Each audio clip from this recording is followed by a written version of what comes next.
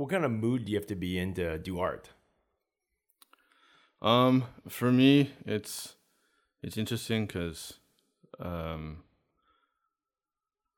I get inspired, I got like this unlimited fuel to just go, and it's best to create once that passion, inspiration is there. Other than that, it seems the longer I wait from that moment of inspiration, it takes longer to like draw myself back into it. But when I do like get back into it from those breaks, I feel this challenge of like wanting to have all the time just to focus on just that one thing. And if there's any distractions, it really pulls me in like other ways, unfortunately. But it's it's almost like a random inspiration of fuel that kind of burns, and it really ignites, and it has to be like, okay, let's go. So the conditions have to be right. For me, they have to be pretty like driven by that inspiration and just that want to either like create for just the reason of the moment, or to reflect on something that was discussed, or create for someone, just because I seem to be able to create from my heart rather than in a production mindset a lot easier as well. So if I'm like, okay, you got to do this 100 times the same way to make some money, it's probably not going to go so well. So it has to be a personal thing from inside for you. It always has been an escape or release, something I can just get my expression out into the world. So I never thought it as anything except that. So it's challenging to be like, okay, now that you're older and you want money and live and survive, how do you do that? Which I think a lot of artists struggle with is the marketing part of art. This is the expression of who we are. How do we make that gap happen, right? That bridge. When you see everyone's like, oh, you're so good, you should go do this and that. It's like, yeah, that's awesome. I don't know how to do this or that. This is what I do. It's not that easy. Sometimes it's not. But with everything, I think just dedication and just focus and learning and whatnot will help. But it's a lot more grueling. It's like, I don't know, doing something you have no idea about or you don't really have interest in, but you know that it will potentially get you success, but you can't see that yet. It's that's challenging, right? Yeah. What do you mean not have interest in? Well, like let's say, like gotta make a social media presence and maintain that, and that's another job by itself. That kind of sometimes takes away from the art. That whole grind, this whole new grind, essentially, of like being out there, being present, being seen. Yeah. So You're used to making the art, not the other side things that come with marketing that art. Yeah, but it's nowadays artists have to like do their best to gain those skills to even be acknowledged. Other than it's just a hobby for you then. Yeah. So Strictly speaking about art, what have you learned since you've started? I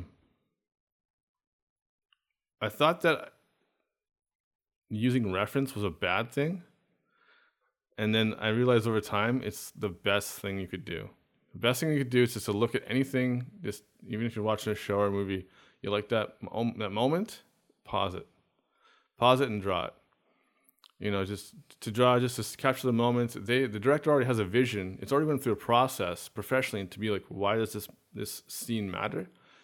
Take that in, take in all parts of that scene and try to just replicate that and just move on. And take the time you need to create that as best you can, because it's a slow process to observe and then kind of, get that on paper without, the frustrations of, do you know your light, your shadow, your values, your perspective? And how is that going to rack your mind if you can't get that right as you're doing it? But it's all just practice. It's a lot of practice. And to scribble, like I used to just have a scribble game. You just scribble anything on a piece of paper, and then you just create from what you see. You can rotate the paper in all ways, but if you see something in it, draw that. It doesn't have to follow the lines at all, but try to find something. Make your mind see something through the random, and then create from there. Oh, so before you used to think you didn't need to do reference. Before I was wanting to be original and not wanting to like take from others and copy from others. So I was more so like, this is from my mind and blah blah blah. But I think we all kind of borrow from others anyways. But I didn't want to be just copying or tracing, that kind of thing. But those skills, if I were to do that, would have gained me a lot more, probably a faster approach when it comes to the building blocks and the tools to creating things from your mind anyways. Because if you're drawing the greats, if you're copying the greats, well, they put the time in. So then you can follow those rules faster and quicker. Why does this move this way? Only until like, I guess in my teens or so, I started realizing, okay, most things in the body have like, it rounds a bit. It doesn't just go straight. And that's most parts of the body. They taper and flare. So, and you can see artists now using those methods, these taper flare methods, to just build bodies and shapes, movement, motion faster from that. And it's just things I didn't realize until later on to try to look into and just copy others and be okay with that. But it's something that thankfully we now have like YouTube to go to and just basically absorb all the knowledge from these other people, right? And we can watch them do it. And that's also very handy to watch the greats do what they do and just copy it as they're doing it. Watch them do a bit, stop it, copy what they're doing. Give your time to absorb what they're doing and copy what they're doing, and be as present as you can while you're doing that. Don't just, okay, line with that way, line with that way. Like, why? Why is this happening? What's going on here? How is he building this shape? How is this picture being brought up from the composition, from everything that's being involved? Because they got a lot of thought process that they're going through when they do this. They may even explain this to you, but to pay attention to these things, because they will help you when you're doing it by yourself, just to create something from nothing, to be able to block those things out, rise them up, give proper atmosphere, emotion, and presence to your drawings, your illustrations, or whichever art that you're choosing to create. You can do so better once you've had time to observe the natural world and the greats around you, and then work from what they brought to the table. And you will always kind of mold your own way, regardless of how much you're going to be influenced by someone else. This is how we are. We just put our own touch to everything. As long as you're not like taking piece by piece and just copying and copying and copying, and be like, yeah, this is my Nicky Nouse, like, no. So you have to give yourself some time to work on your own style as well. But that just comes within time. Oh. So just taking moments to learn, take a break to then work on what your mind can create, and then create that without maybe anything that's going to influence that, and then take more time to take that image, what you have, and then use reference, and then use, something that, how do I get it from where it should be to where I thought my mind was already good at it, but then see, oh, wow, okay, maybe my foreshortening here was not as good as it could have been, because your mind's not fully filling in those pieces. But once you go to the reference and stuff, you can kind of build on those mistakes you had and just help your mind bridge those gaps to how you want to proceed going forward to get something that's more real and in motion. Yeah, so the reference seems to just give you that baseline. But over time, as you're trying to recreate that reference photo or that reference image, you actually start to intuitively know, hey, where does that shadow come from? Where's the light? How do I weight this? How do I compose this image? Yeah, you start to be like a director of the thing you're trying to create. And once you do that, well, you're doing that anyways, right? You're just creating something from nothing. So, and maybe you have others to help you when it comes to larger projects, but in the essence, you're still kind of trying to make something that's magical or whatnot, draws the eye. Yeah, it's something that has that you can't describe factor in it. Mm-hmm. So when you were talking about the human body, it has curves, it has flares. How did you find out that it wasn't just straight? I think just when you're drawing, just initially, even with figures and stuff, especially when you're not using references or whatnot. If you just go off like, oh, I watched a couple cartoons, away I go. It's very angular. So I think that has a lot to do with it. And then also your inspiration from what artists you're like, you're taking from. So if you have more of a classical Marvel type approach to your art, you're probably going to take more consideration to where your blacks are, right? How is anatomically correct, because there's lots of shadow within that, especially in the older comics, there's a lot of darks, just to kind of make things pop a bit more, to render it a lot better, to make it beefier. But if you see now, if you take like something from the Cartoon Network, it's very much like maybe 3 colors for the different shades, and it's very simple because it's easier to animate, I think, too, by doing that. So we find you have still art that can be really defined and amazing. Those like pieces where you see just like an awesome poster, which you could tell there's many hours have been taken to create it, versus something simple that is now moving in motion. So there's different approaches. This is save time even when it comes to what you want to do with the art. What are you trying to? Are you trying to create something that has life and movement and motion, or do you want to work on the technical aspects of the image, right? What's the technical aspect of an image? Well, the more you can put your the light, the rendering, how well you understand the body, all those skills you can build up to create a more believable image, versus something that's obviously just like quick and easy through the mind, that's just loosely grasping at what the image is doing, or what it should be looking like, versus what it actually would look like in life. And that's just the different styles, and that's pretty much styles right there. So when you look at a technical image, does it look more similar to life, or what do you mean? Well, you can just take different styles. Like if you see like a Conan Barbarian poster from the 80s, some painter, some illustrator took a lot of time to make that. But then we look at Teen Titans type stuff, right? Very, very simple. Super smooth. There's not a lot of shadow, and the shadows don't have a gradient to it. Yeah, it's very, very simple. Because you're getting different things out of those two different images, right? With the Conan type thing, you'd have like, this is for marketing purposes, and then the more smoother animation, that's for entertainment purposes, right? So you can spend more time in different areas for those reasons, because one does take longer, but at the same time, a simple piece of marketing art would take also a good amount of time. But they want it to be impactful, because that's drawing you to that piece of entertainment.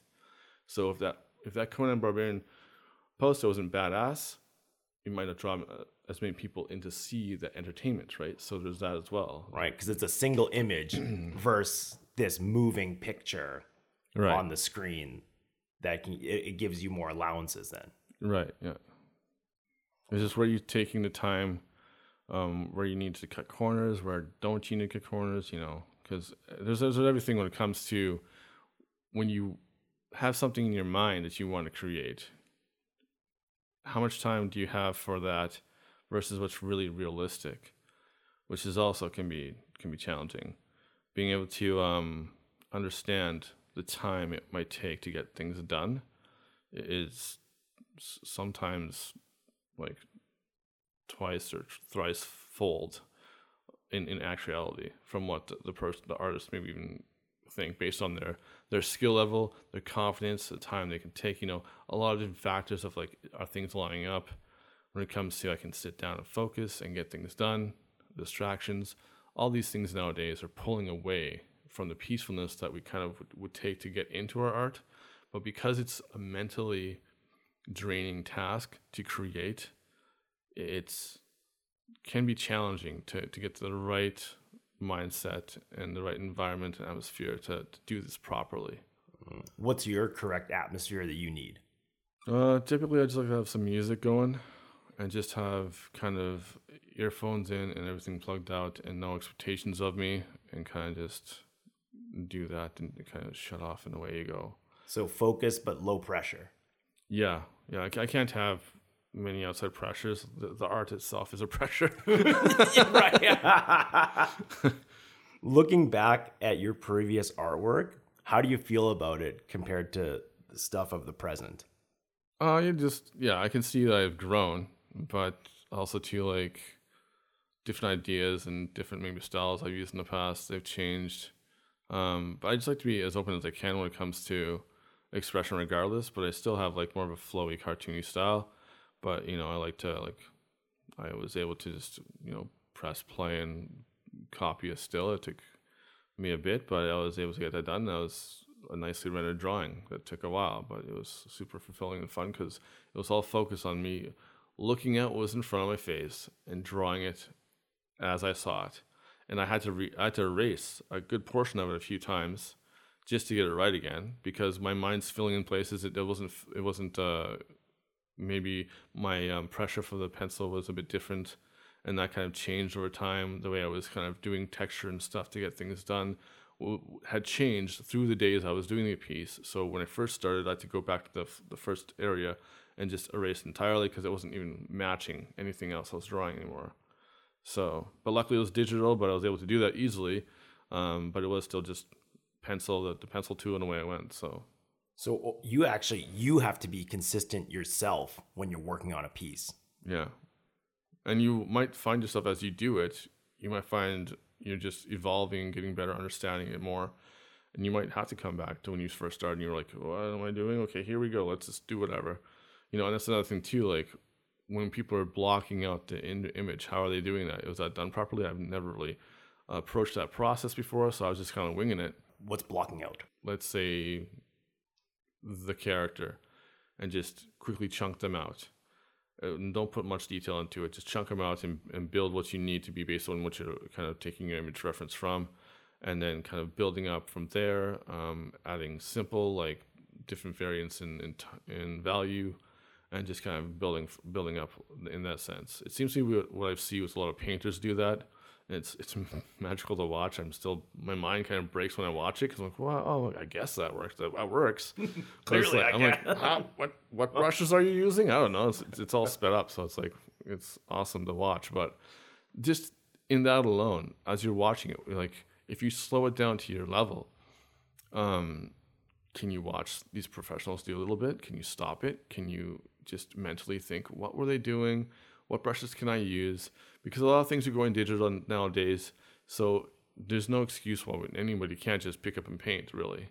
It can be done, no mess, if you have a tablet, so it's very easy to get yourself into any kind of digital art if you have a stylus is a really good thing to have, and then a tablet or an iPad, etc., to kind of use that with, right? When did you transition from paper and pencil to digital?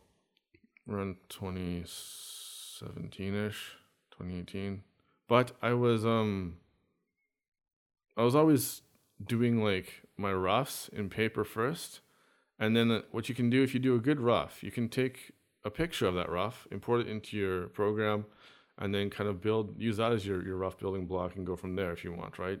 And that also helps a bit because you're still doing the traditional aspect of the art, which I think does a lot for the brain. To have something that they can hold on to, they can look at, you can see, you can mess around with. You have to be very cautious of where you're putting your lines, because to press backspace or erase it quickly is not something you can easily do without damaging the image possibly. So just a different process of that, but being loose and fluent with a pencil just to get something down, which I would do all the time for just comic I was doing before.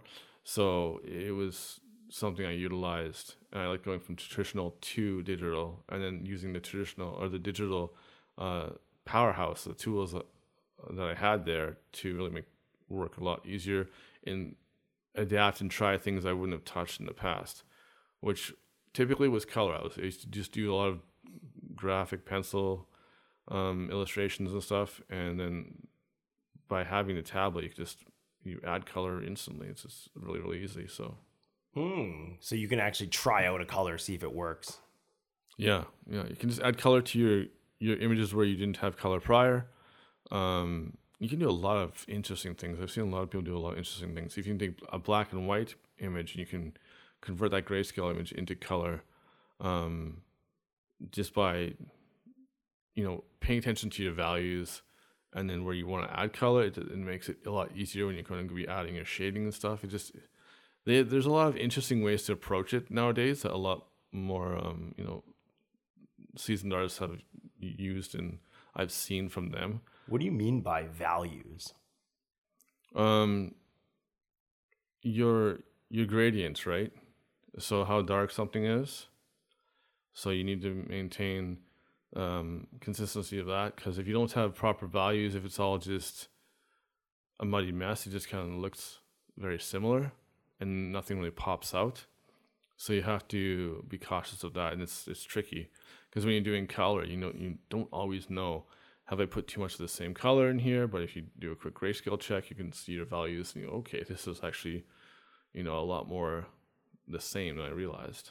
Oh, so it's imperceivable to our eye to know what values of colors they used or how dark a color is? No, they can, but you just sometimes when you're first doing this, to check your values, you don't always realize, oh, okay, I could have went darker, and that's probably most people, I would say that's probably myself, not really painting or using color a lot. So I haven't really branched out that far or gained that knowledge as I do it more. But from doing that quick check, you can see that, okay, the values maybe need to be more drastic in contrast. It maybe makes things pop more, and maybe not. It depends. But it seems that if you have a good array of value, it does make for a more outstanding piece. Oh, so in the beginning, you would go too light on the color? It's almost like too many of my colors were too similar.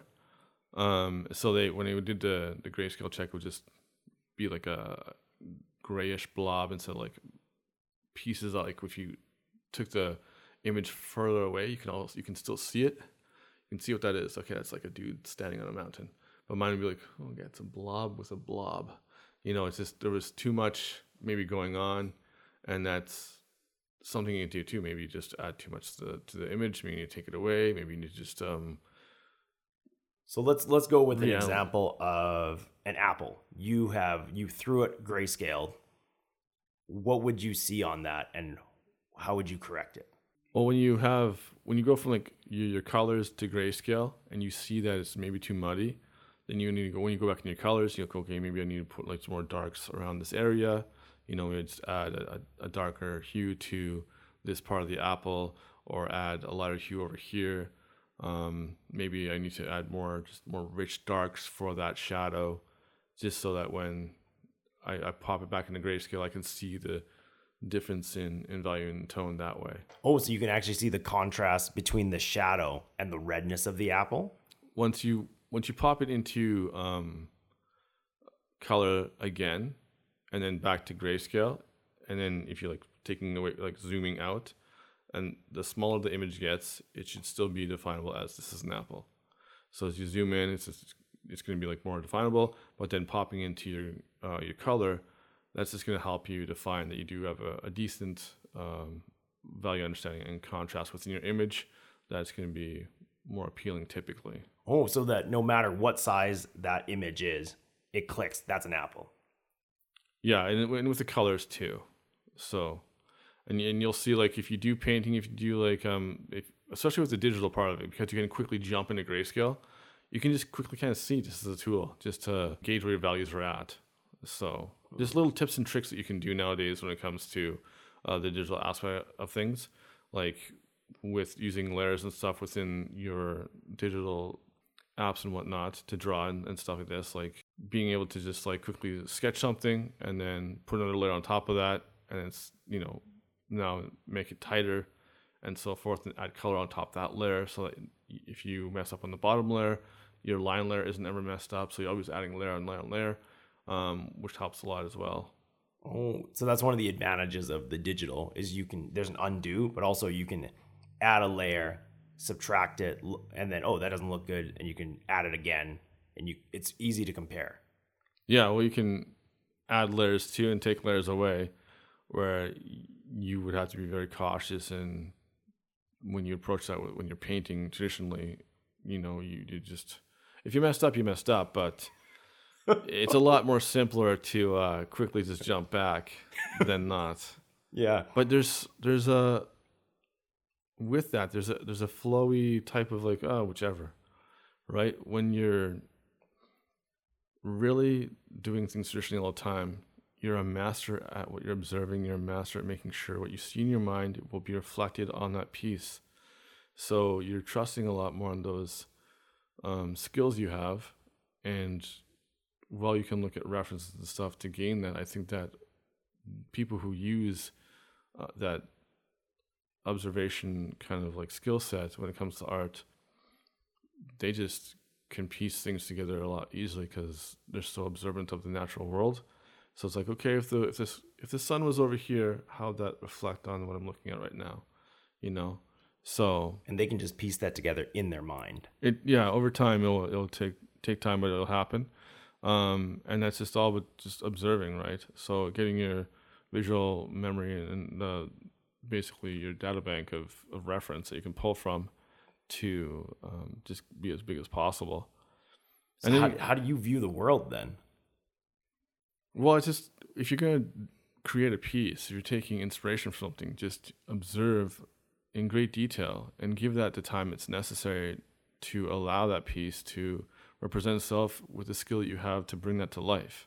So that's why people are always kind of working on their fundamentals, right? You know, their light shadow, their composition, a lot of anatomy, perspective, these things. Like you can't go forward without having those things. Like they're necessary to become a great artist, a great craftsman of the world of the visionary arts, right?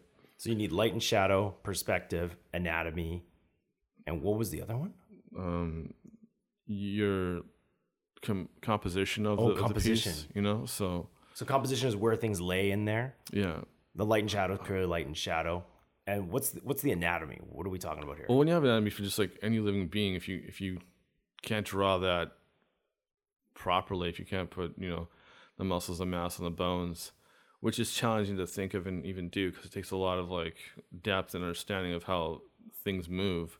Then if you try to do anything with them, you can sometimes get away with just doing still images. But if you want to make that move at all, and you don't understand that, then it's going to be challenging for that piece to be as clear as it can be. Oh, because something just won't look right. Yeah, and depending on what you want to get across, maybe you don't want it to look right. Maybe it can look goofy, but you know, you can see the old cartoons. They're just all rubber bands everywhere, right? So. What do you mean? What rubber bands? Like the arms look like rubber bands. Oh yeah. You know, like pop on, you know, everything's like, it's just super, super loose, but it's fun. It's fun, but it's loose. And those guys ripped up those animations really quick, like fast. It's just nonstop machines, those guys. Oh, interesting. So back then, the reason that it wasn't complex is they had to do it in mass quantities. Well, it was quick. Timelines were pretty steady. So, and that's just how it is still. I mean, crunches never really stops when it comes to art because that's the hardest thing with art and money.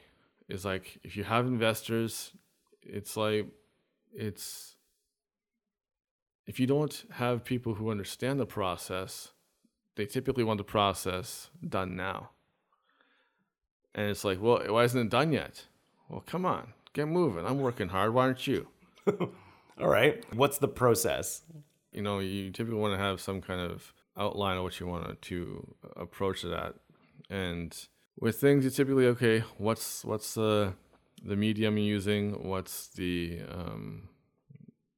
tone and what's it for?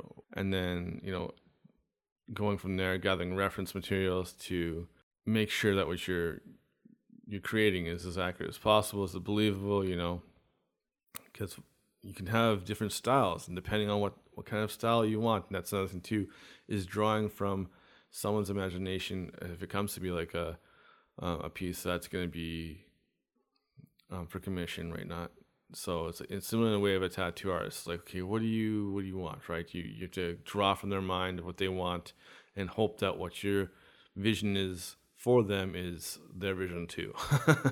Oh, so that's always challenging to be like, I mean, while people say, oh, you're an artist, just do it. That's all good and well, but to have some kind of understanding what that person wants, then that's going to be easier. But then again, some artists, they take that away entirely. They say, this is who I am, you get what I give you. And it's almost to a point where I think those artists are in a place of their life where like they're well known. You go in them because they have something already done. You already know their style and you like it. Yeah. So that's, I think, the difference between those who just do what they do just to do it and gain a popular backing from that, and whether it helps them monetarily or not. I'm not sure if it's their purpose anyways. It's like, if this works, awesome. You respect me for what I do and who I am, but it's not really why I do it. And then there's who are wanting to do it and make something, so they're like, out there in the world, I'm an artist, I can do this, come to me and I'll do it for you. Yeah, there's pros and cons with both those approaches, I think. So you're saying some artists do the art just to do art, and then there are some others that do art, but hey, maybe I can get compensated for this if I can reproduce something that you want.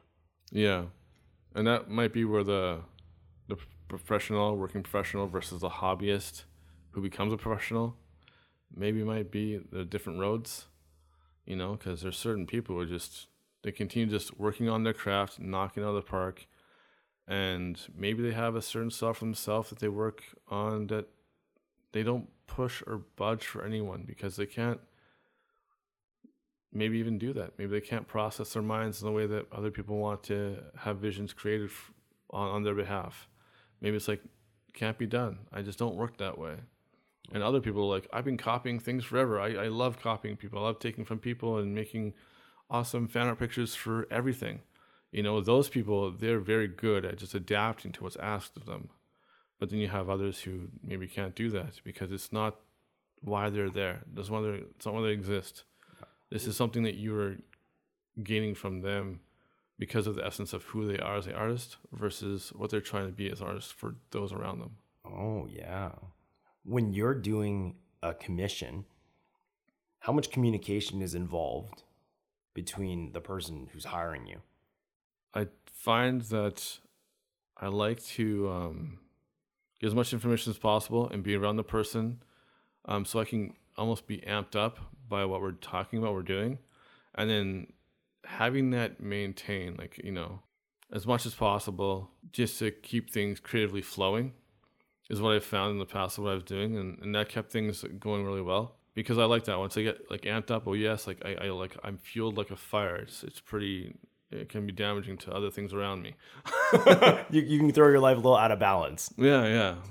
But it's the best, having that energy to do that is awesome. It's such a pain to have to be drawn away from it, but that's, my challenge. My challenge is that. So I find best to get a clear vision from the person I'm getting the commission from as much as possible, and then have touch points every now and then just to make sure we're on the same page going forward, because you don't want to do too much and then, that's not what I want. I was thinking this instead. Now all that work is now for nothing, right? You'll work a little bit and you'll show them and see if this is the right direction. Yeah, I like to go that approach. What have you learned from doing commissions for people? I've learned that it takes longer than I think it takes. I don't know, as I'm doing it, there's lots of doubt, and then there's lots of successes that happen throughout these commissions. Typically, I have these great ideas in the mind, that should be right there on the paper, going to it, taking time. Oh, does it look right? Or is the perspective off? Oh no, did I make a simple error with not building up my perspective principle enough, or the building blocks to gain that knowledge and apply that to everywhere? Because to be an artist, you have to build in all these areas, and it's not always exciting. To do that is mind-numbing sometimes. To make sure that something's lined up to the eye, no matter where you're looking at it, and it doesn't feel like it's jutting off or messed up or whatnot, because it can easily get away on you. So you're looking for perfection when you're placing an item to compose this image. Well, not so much, but just understanding that when I go to compose an image and going from the idea in my mind to the composition, that all these these factors are in play that it makes that the picture isn't skewed or muddy in a way where you can still follow it. Your eyes aren't drawn to a weird little error or whatnot that you might have forgotten to take care of. And it's just small things. Working through all that, it's little like challenges that you have to overcome. You get to little walls. You have to like, okay, you need to work on this more. Maybe it's a texture thing. You haven't done textures before. Certain small things you don't even realize that you haven't really done a lot of before you even accept certain things. Like, yeah, sure, I can bang that out. Like, I really haven't done that before. And then you got to now go and like do that thing to make sure that it's believable when it comes to, what you're trying to create for the other person there. So there's little complexities in something that a non-artist might think is quite simple. Yeah, potentially. Yeah. Yeah, potentially you could be like, oh, well, just have it that way. And it's like, when you have it that way, it's a weird thing of too, like when you look at old games versus new games, or just like maybe different approaches when it comes to details and stuff like this. We're like, oh yeah, Mario was an awesome game for 64. I love it. And you look at it now, you're like, ooh, potato. And you look at Mario now, you're like, oh, that's really shiny. But there's that too, like, the approach of like the rendering of the art as well. So like the style, and all of that. So small things that all kind of are combined to add up to make sure that the image presented can be timeless, essentially, right? Okay. So what you're saying before, the Mario, you can tell, hey, that's from a different period. Mm-hmm. Compared to something that would be timeless. Right. Yeah, you can see the difference in the graphical leap of those mediums. But if you're doing something from like, and this could be said in an artist's career as well. Like you look at my pieces from years back, like, oh, it's potatoes, right? But then now as you see the artists grow and they work more at it and improve. Hold on. So when you say potatoes, what's that mean in the art world here? No, it's just like in general, just when I say like, like potato, it just doesn't look very good. Okay. I thought when you were talking about Mario potatoes, that went right over my head. Oh, no. Does he look puffy? What's going on? Yeah, it's just like, it's not, it's all the 64 graphics, right? So you don't have all the power there, so it's all angular and stuff, and HD nowadays, essentially. Like it's way better now because they got more graphic power and they can render it differently. It looks way smoother. It looks beautiful, right? It looks the way. And when you think of Mario back then, you believe it to be as good as it is now. Like, oh, it's awesome. But when you look back at it, you're like, oh, it wasn't that good. But the mind fills in so much of the empty spaces of like the missing pieces, and it just makes things beautiful in the memory. It just seems to do that. Oh, so your brain renders it at a higher definition. It seems to. What I've noticed is that when I go look back at things I used to like or enjoy, I'm like, whoa, why am I boasting about this? Like, this is not good. Because your brain filled in the pieces. Yeah. How do you know when you're done a piece? You have to kind of just be done. You have to sometimes just be okay with it all and just, okay, it's now finished. Working for myself just to grow, it's like, okay, this is probably enough. Get to a place where it's like you felt that you've gained some skill, and then move on to the next piece so you're not so exhausted or drained from trying to complete the first task, which could be a lot of like working on, values and composition and stuff like this, and maybe like just textures and how things look, which may take a lot of time, but over time it could be not as motivating or inspiring as it once was, which you want to kind of do something, which is challenging too when it gets to a place of like you're in the middle of a piece and like, okay, it looks good, I can see where it's going, but it's just taxing. And it's challenging to do that too, because that's what's, I think, with projects, it's like, okay, how to stay motivated with just the project at hand in general, and I think that with myself anyway, it's just being able to like have time and say, this is happening now, this is dedicated, away we are, and not have any distractions. And when the distractions happen, it's challenging. And for myself, when it comes to distractions, unfortunately, I realized, I found out a couple years ago, I got diagnosed with ADHD. So it's like, it's been interesting having that. And I don't take medication now because I did, and it wasn't working the best. So I then kind of stopped that and try to manage the best I can when it comes to a lot of that stuff. How did you know it wasn't working? Oh, it was probably working too well. I just got side effects that weren't the best. Well, it wasn't working as I wanted to, but I mean, the areas of where it was increasing focus was not beneficial in any way. It was like, it wasn't the best. So I gotcha. Yeah. And then so now, what techniques have you been using to stay focused or to bring yourself back when something distracts you? Have to like back into the whole going with the music and having the world cut off, you know, and doing that. And sometimes too, it's been environment and atmosphere and, you know, what's around you. That's, I think, always going to be a huge thing artists need to focus on, is their surroundings, how well they can create in the space that they're trying to create in. Because once again, distractions being everywhere, not just myself and my own neurological fun. It's hard just to be like, here we are, you know, take a special kind of person and be like, I'm focusing for hours until this is done. And it is very taxing on the mind. Yeah. But if the artist can keep that like balance of like energy and inspiration and drive to continue on the task at hand, it's almost like it's limitless, which is great. Like the energy that is there, it's like limitless, and it's like, okay, away we are. Like I used to be told from, you know, the old roommate, okay, get to bed. It's like 2. I'm like, I'm still going. What's the longest you've worked on one piece continuously? The longest one piece continuously. Yeah, it's probably 10 to 12 hours probably. Just kind of working things out and getting it going over. And that's the thing too. I'm very, when it comes to time in my process, my mind is like always almost building it before I do it. It's really weird. So there's a lot of analyzing that I do, and that might hold me back, but I think that it helps me get to where I need to get without being too challenged by confidence that might not be there.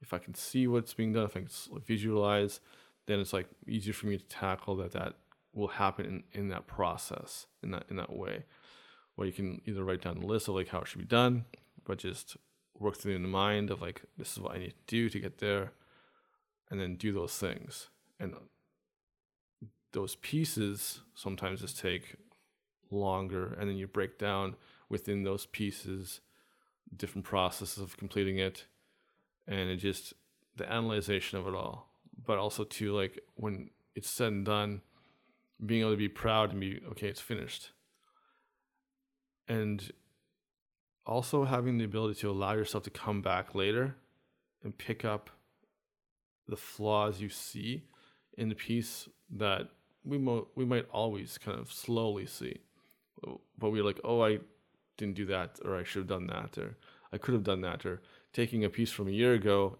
redrawing it to see where your skill has advanced since then, based on the same material that you've done. Has your style changed? What's changed? Has anything changed? And see where you can go from there. That's always fun to do, to compare and contrast your different pieces from different time, points in life. So you'll actually look at a piece, see the mistake, and you're going to correct it even if it's been a year? No, I mean, it's good to do that. It's good to go back to your old pieces and whatnot. It's like, okay, this is not the best, kind of like a potato, so let's make it into something nice. Really? Yeah. How do you admit to yourself that it sucks? You can see it. You can you watch it, you see it. Like, even when you're done a piece, sometimes like, it could have been better. But it's better just to complete the piece and move on and have that understanding. It could have been better, but don't fuss over it. Next, move on to the next one. You have to continue, because if you're stuck on one thing forever, you'll never really go anywhere. You need to allow yourself to grow, and you've exhausted your talent so far into that one piece. You obviously have some areas that need to be improved on. Acknowledge that, do your best to move forward and work on those areas.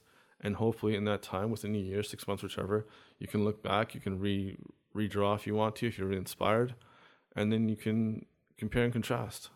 So you can kind of tell when you've tapped out your skill level. Yeah, you only have so much you can give, and you have to continue to keep going. If you don't, you get frustrated, you get blocked, you get stopped, you get halted, and then that's a challenging thing to overcome too. Because as an artist, you have to understand failure is going to smash you in the face a bunch of times.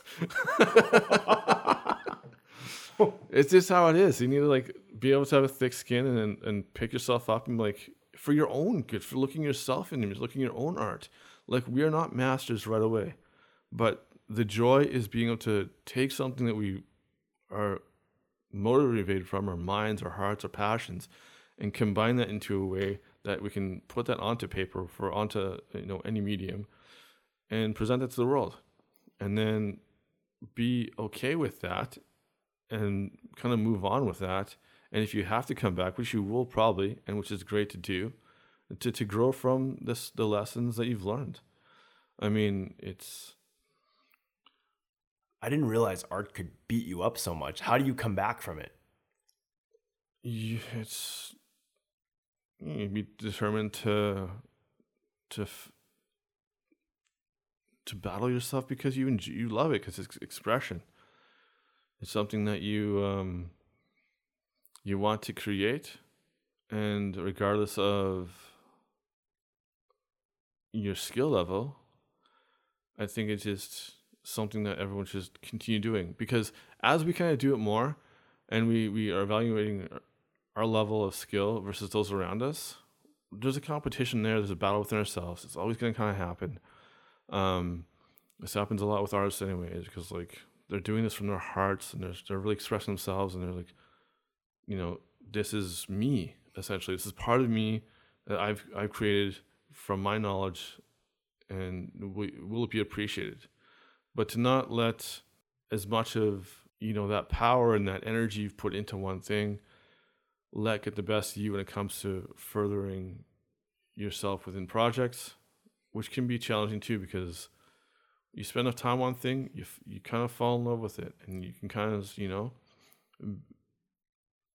don't always see the flaws, which is also the reason why you can look back at things after, because when you are creating something, it's hard to see, oh, actually, this is a bit off. You get really, sometimes if someone tells you this, you're just like, well, I'm done being an artist. I'm not going to draw for 6 months because of you. And it's a bit of, you're showing them I didn't realize, you're showing them your vulnerability when you show them a piece of art. Yeah. So it's very much, it's a huge piece of expression for sure. And some people are like, I just drew this for the magazine. But some people take time to draw things that no one's ever seen. So that's them.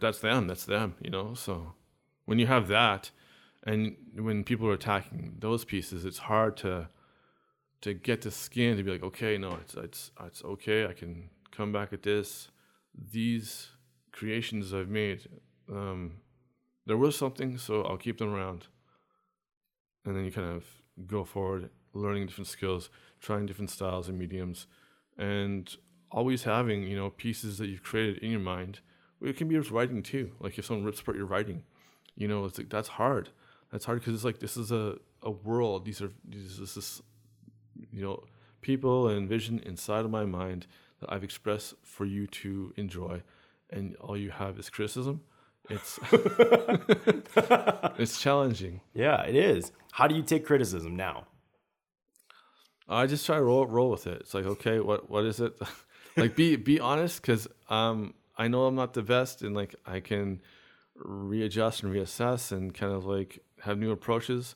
And that's what happened too. I had this other commission I was going for, and they were like, no, this isn't really looking like we wanted to. Can you do this instead? And I just changed things. Like a design after design was just changed just to make it work. And eventually it just snapped, but it did. And it was something that I was able to be proud of. So. Oh, snapped in a good way. It clicked. Oh yeah. Yeah, it clicked. Sorry. Yeah, it clicked. Didn't snap. It clicked. Fell into place. Yeah. Fell into place. Didn't break. It's chaos everywhere. How did you take criticism in the beginning compared to now? It's like learning how to swim and someone's like pushing your head under the swim. You're trying so hard and they're like, oh yeah, you suck. That's all it takes to crush you. That's all it takes to crush you. And either you can be hard-headed and be like, no, you suck, and you go at it, or you keep going, or you take it to heart and your egos battle a bit and maybe you don't pursue that. It's very challenging. You have to be very cautious when it comes to things that people are pursuing for the reason to express and just be open and just explore with their own talents and abilities.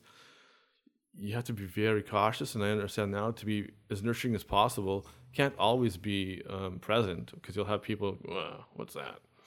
But to try to just express and expand those who you're seeing doing these things, like, no, add the positive vibes and be like, this is good, keep going, like you're doing really well. I was there once too, and just small little things you can do to help inspire and push people forward, to be like, this doesn't happen. You don't fly overnight. This doesn't happen overnight. This takes a long time. It's a skill, and it's not easy for everyone to accomplish or achieve, but given time, practice, study, and being observant of things around you, you can get a lot from it, and you can create worlds, which is the best part. Yeah. So that's how you would approach speaking to a new artist if you saw one of their pieces. Yeah, well, it's just you can try to help when it comes to the building blocks, because if people can grasp the building blocks, which is something that as a new artist you don't want to do. You have fire in your soul. You don't care about this, the value. You don't care about the light. You just want to fire in your soul. You want to just get it out. So you could just have to allow that to happen, and then try to introduce projects that will grow the other staples of the art as much as possible. Because once you, as much and as boring as perspective can be sometimes, if you get something that is bang on with perspective, you can make things look awesome. You can make the best buildings ever. You can just do so many cool things with how the camera is pointing. You are now a director. You're a master of being a director. If you can really master that, right? Because if you can just be behind the camera and make that look always bang on, it's something that a lot of eyes can really just easily do and think of. But once you have it, you're like, boom, next where we go. Okay. Yeah. Which is really cool. So, and then the same thing when it comes with that and drawing the body, because foreshortening the worm's eye view and the bird's eye view and all that stuff is very mentally taxing. What was that word you said? Foreshortening. So someone's reaching for something. Oh. To draw that to where the hand looks a bit bigger, but everything's following back. How the arm doesn't. It's like a little. Yeah. Ball of. But you still have to see some of the arm. You have to see some of the arm. And that's foreshortening. Where does that arm come into play? Where do I see that part? So that's challenging because it has to be in perspective to look proper. Or else, you look like a giant hands or small hands, or the body too, having that taper properly. It's very mentally. It still blows my mind. I don't have that mastered at all. But those are things that if you have down pat, if you can kind of get those building blocks in place in your mind sooner in life, you're gonna be a wizard. Yeah, so you can work on those fundamentals, but and then they'll become advanced. Yeah, but they're not really fun as much as no fundamentals, the foundation, the basics. Yeah, well, I know, but that's the fight too. Is that the fundamentals with new artists who are just passionately driven by fire? I want to just draw awesome guy from the TV show. It's okay, but other things you could work on, everything really. Yeah. And having lessons around those fundamentals to make the passion, inspiration, be part of that. These new artists, mindsets to want to do, and also include those as well. That's where it's the fight or the challenge, right? Because some people just suck it up, I want to learn it all, I want to master it all, and some people are like, no, I just want this. That's what I want to be good at. I just do this only. But they It's don't like, realize there's just more to this art thing. there's more, you can gain more. And that's where I kind of was when I was growing up, because I was like, no, I just got a pencil and paper, I'm fine. So when did that change? Oh, just like growing up through school, going to art, and just just seeing those around me. It just slowly kind of happened, and then when things went digital and I went digital, being able to easily add any kind of color without consequence was a game changer. Because it's like, where's your inking layer? Okay, there it is. Add a layer on top of that, start coloring, and it's just a game changer when it comes to that stuff. So it took away some of the fear then. It did, because you can freely just, away you go. But at the same time, I've done work with like markers traditionally, and that is also very rewarding. Super cool stuff. If you get good with markers, like you can do some awesome stuff. Or any medium, like watercolors too. I've tried watercolors. That's fun, but like you gotta have, there's like a technique for sure to that stuff. So you can take any medium that you want to start on, start at the basics, and then sharpen it up over time. Yeah. With most things, if you just are really into, like, let's say watercolors, of course, absorb as much knowledge as you can from those around you or YouTube, etc. A lot of people will go that route, and then just allowing yourself to experiment and try, and give yourself time. It seems that if you have a hair dryer around, so you can dry that first layer faster and whatnot, maybe speeds things up. But it's interesting, and that's just the new little tricks of that medium, versus maybe if you're working with digital, you can be like, okay, what tools do what? Where can I gain some speed here and there, some shortcuts? And then if it's with markers, okay, like, are the markers drying out? Do I have to worry about filling them with alcohol now? Just little things like that. So what's a little trick that you've picked up that you still use? I just will, with the markers currently, I instantly found out how to fill them again. So I wouldn't have to always be buying new ones because they're like expensive. So you can just take an eyedropper and like a 99 proof alcohol and just basically remove the tip and then fill up the middle part. You just drop the alcohol in there and it just revitalizes it. And you put the tip back on and you have a full marker again. And the pigment stick is good for a good amount of time. If you just do that, that's what I've used for a long time so far, just to gain on that. That's huge. You don't have to buy new markers, just a little 99% alcohol in the tip. Yeah. Just little hacks people use, which is handy. And because of the type of marker I had, I was able to do it easier because I had a chisel tip versus like a brush tip. But brush tips are like, I haven't used brush tips yet, but they're very nice from what I can see. And you can have a lot of control. Oh, yeah. What's your preferred medium? Well, I like the iPad now a lot. But I do still love just dabbling in just drawing and coloring it with the markers or with watercolor, whichever, just getting messy a little bit and just having a good time. It's just, it's concrete, it's just like a one-off type thing, and you can't spend forever doing it. It's like it's done. Oh, there's a time limit if it's a piece of paper. Well, you can give yourself an easier time limit, I guess, perhaps, with paper, depending. So, like, I was making little magnets, and that was kind of easier for time limit because it's small little things. But then I had to, like, go get magnets, and you had to glue them on and, cut them out and some of this. Like, all just handcraft stuff, essentially. But it was one more project that was kind of fun to tackle. It was a fun thing to do, so. Nice. And I had to create it and draw and color, so, yeah. How have you found giving yourself time limits works? I like to take, like, chunks of time off typically and just go hard. Like, I haven't done the best since I've moved here, and that might be a whole thing of like atmosphere and environment, etc.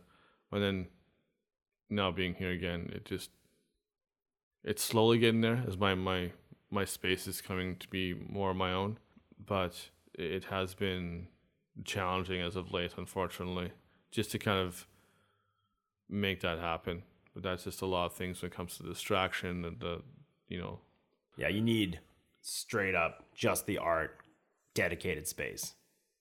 I need just to be able to put my earphones on and tell everyone I've disappeared for a while. Oh, just tell the people, leave me alone. Yeah. Yeah, I'm very much always like, hey, come this and come do that and yada yada. Nice, man. All right, should we call it?